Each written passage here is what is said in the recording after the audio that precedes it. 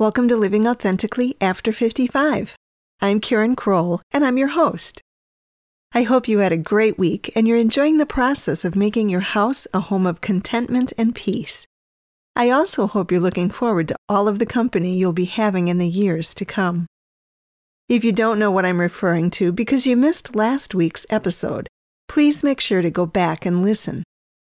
In this week's Motivation for Momentum, I want to start looking at the effects of stress and things we can do to reduce it.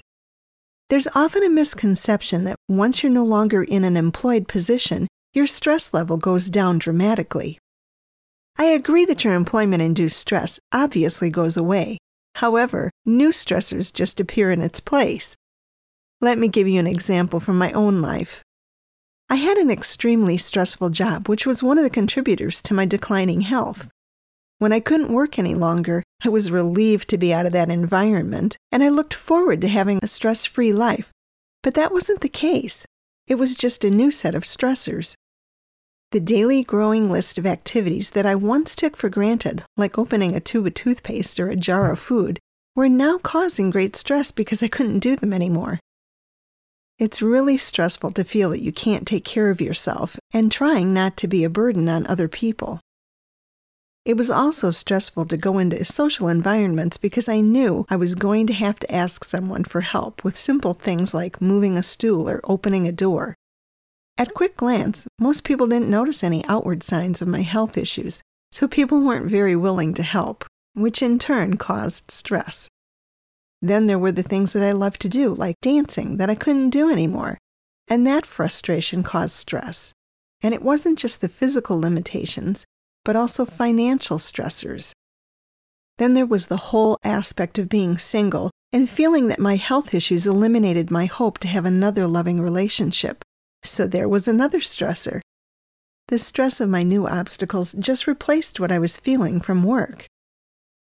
Your stressors will obviously be different from mine, and your reaction to those stressors will vary depending on what else is going on in your life at the time. My solution at the time was to pretty much become a recluse for 3 years. That, by the way, is not the right solution. You would have thought from all the years I counseled other people in similar situations that I would have reacted differently. But when you're in pain and hit with so many changes at one time, it's easy to lose sight of what you know is best, which is why it's important to practice stress management techniques on a regular basis. It's not the amount or level of stress that you have, but how you deal with it that counts. Maybe you're blessed and feel that you don't have much stress right now. If that's the case, fantastic. You'll still need ways to face stress when it does come into your life. Your goal is to live in peace no matter what storms are going on around you, so you can truly enjoy this season of life. There are a lot of different ways to lower stress, and you'll have to decide what works best for you. Here are a few ideas for this week's action steps. I'd like you to spend some time doing things alone and enjoy being you. I don't care how extroverted you may be. Everyone needs alone time to regroup, re-energize, and refocus, and just breathe. You can watch a movie, put on headphones and listen to some great music, or if you play an instrument, just take some time to play for yourself.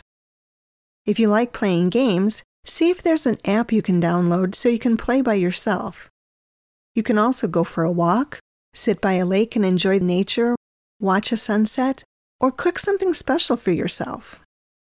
Whatever you choose, just make sure that it brings you peace and calm. Here's a word of caution. Make sure the activity actually brings you peace.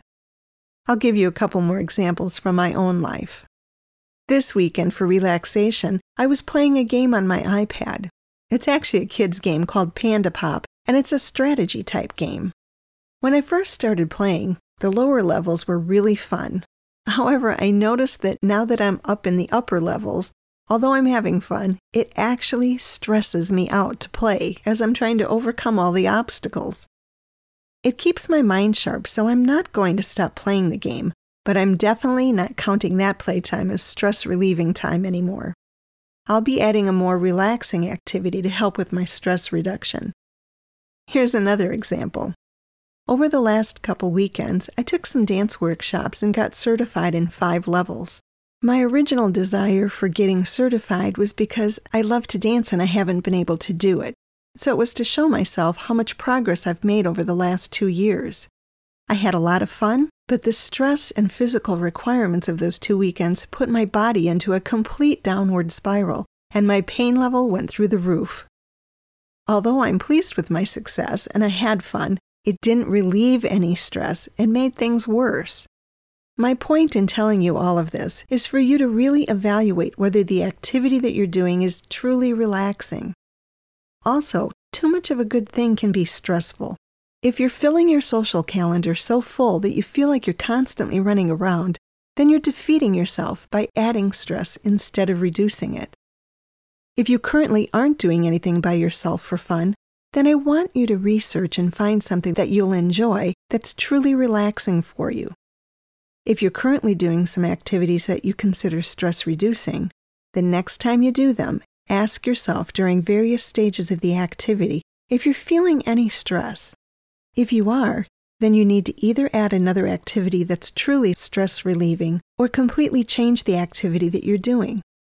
Next, make a list of current things going on in your life that cause you stress, even if it's minor stress, and then consider if there are some changes you can make to alleviate or remove that stress.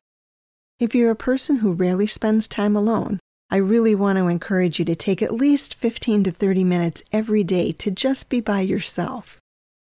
Some level of stress is inevitable, but our goal is to live as authentically and peacefully as possible.